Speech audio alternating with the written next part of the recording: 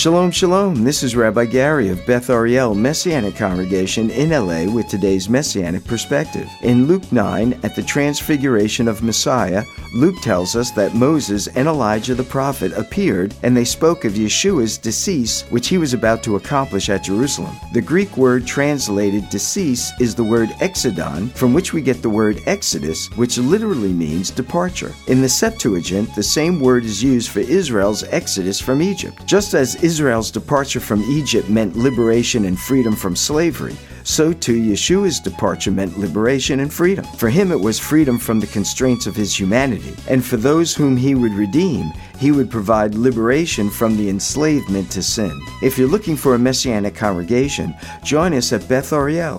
Visit our homepage at bethariel.org. That's bethariel.org. bethariel.org. God bless and shalom.